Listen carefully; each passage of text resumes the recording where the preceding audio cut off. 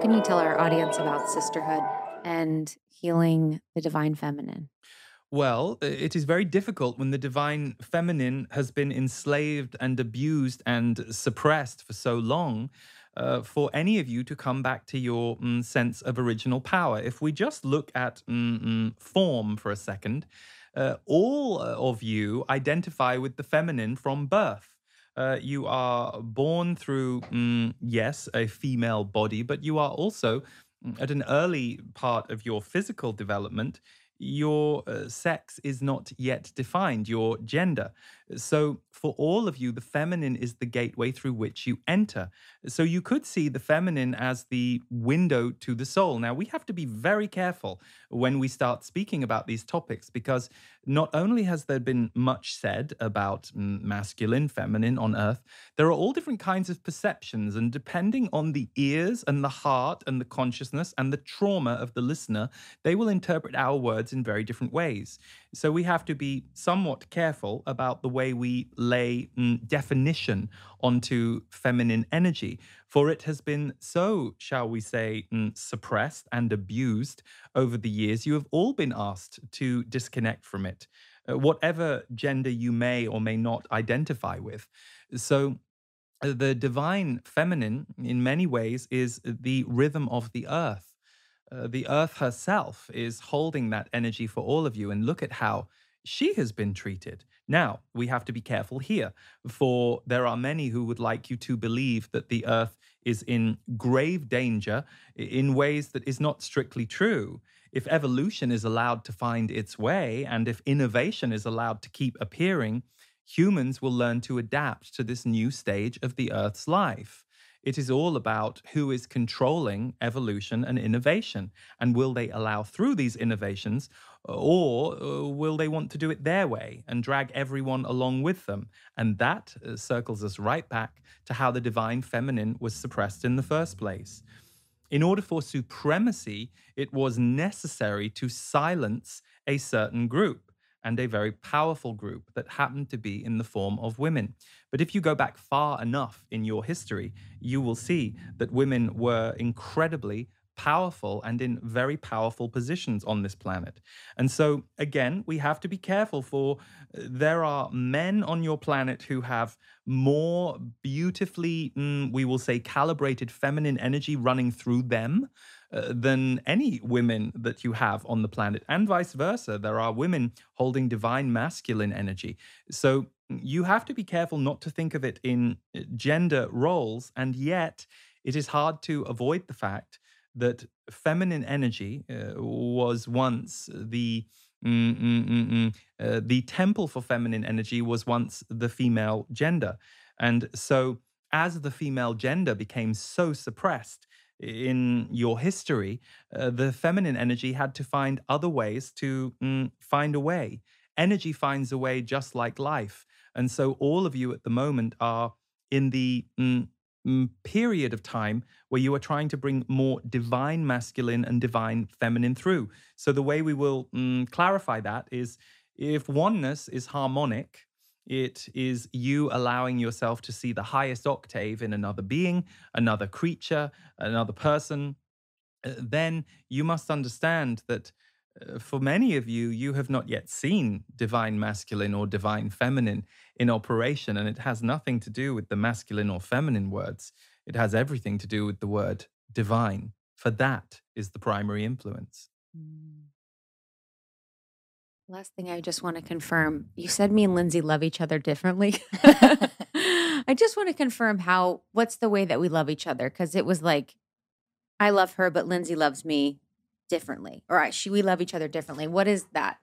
Can you tell us more? It is to do with the way that the two of you are uniquely positioned within your energy fields. Mm. So, Krista, even though you are somewhat earthy and fiery, you are actually less in your body than Lindsay is. Yes. And there is nothing wrong with that. That is actually part of your design. Sometimes you give yourself a very hard time about this, and you shouldn't. You have done incredible work at reclaiming your body, and you will continue to reclaim your body. And through that process, you are helping many, many others who also have disconnected from their body, which, by the way, is a very human commonality. Many are going through that. Lindsay comes more from the earth and the ground. So she is able to look up with a wide heart, wide eyes, and appreciate a lot. You sometimes think you don't appreciate, but it's not that at all. You actually appreciate in a different way, but your energy is designed to be busier. You are supposed to be a little faster. You are supposed to be a little busier. Remember, you are a conductor of fire. You are not going to be lying on the beach for weeks at a time thinking you're having a nice time. That's not what conductors of fire are interested in. Lindsay could do that for a period, and Totally. she could greatly enjoy that. So we should clarify you both love each other equally. You actually love each other equally, but you love each other differently. And the gift for both of you is that because you have both been so fascinated by each other, occasionally infuriated by each other, but less so these days, the gift that the two of you have given is you have so much trust between you that you can go through some of the most, you might call it edgy or difficult moments together. And yet you have both come to a place of having resolution as a result. So, what does that put into your energy fields? Ah, great difficulty and great conflict is not a full stop. It can be a beginning to incredible transformation and new octaves of love.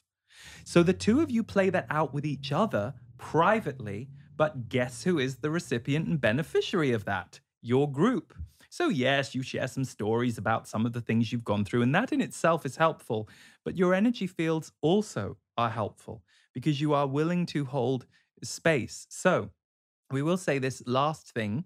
And again, Krista, we don't want to overly focus on you here, but part of the tough time that you historically gave yourself in your own mind, and we share this with you not just to focus on you, but because many will relate, is because you and the way that you are wired were very fascinated by the minds of humanity. You were very fascinated by what is the inner workings of psychology and the mind here. And you perhaps flew a little too close to the sun in your interest.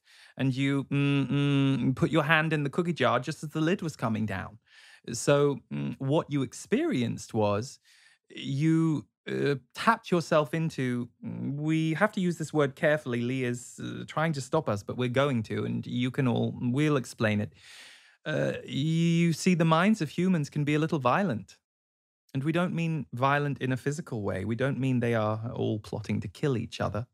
What we mean is there is a disconnection violence that takes place in the mind. And so you, Krista, being very interested in that from a young age, you were able to psychically tap into the minds of others. And part of the end result of that for you was taking on a certain level of that mind dis-ease and turning it against yourself because you did not want to be violent toward others. It is one of your, we will say, points of shame. You can give yourself a very hard time if you explode or are too fiery to certain people.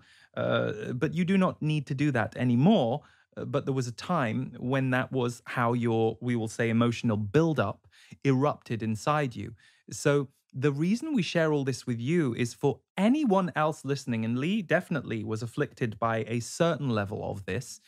For anyone listening to what we just said to Krista, try and understand that your own self-judgmental or self-rejecting or self-hating thoughts, they are not yours. They are an outfit that you have borrowed from humanity. And for some of you, thank goodness it's getting far too tight to be comfortable. But for others among you, if you are getting very comfortable in that self-judgment cloud that you have lived in, repeat over and over again, I release humanity's energy of self-judgment. I release the self-judgment that I have swallowed from humanity's energy template.